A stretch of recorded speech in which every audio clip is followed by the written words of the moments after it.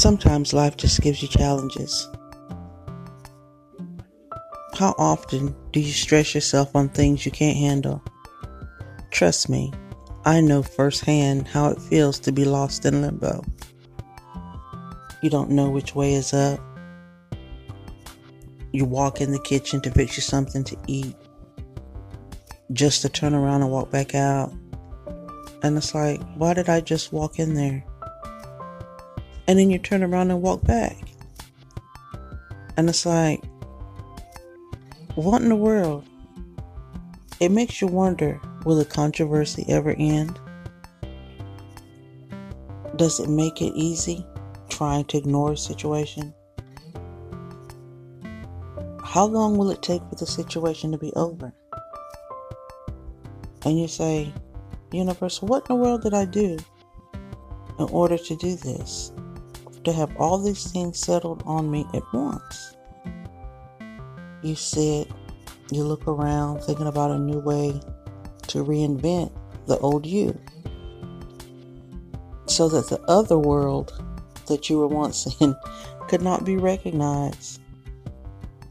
But either way, something comes up in order to say, hey, you haven't dealt with the issue yet. Can we please take care of this so that we're able to move on with a clean slate? Hold on a minute. I know I just didn't say that. When you're finding yourself talking in your mind, trying to play things out, seeing if it'll work for you, when all that you must do is just try to get the ball rolling. Search within yourself. Sit down, don't rush. Find yourself a quiet corner. Take a deep breath. Sometimes pencil and paper helps. Sometimes just a quiet piece of meditation. You learn not to multitask when it's not needed. Often you find yourself doing more things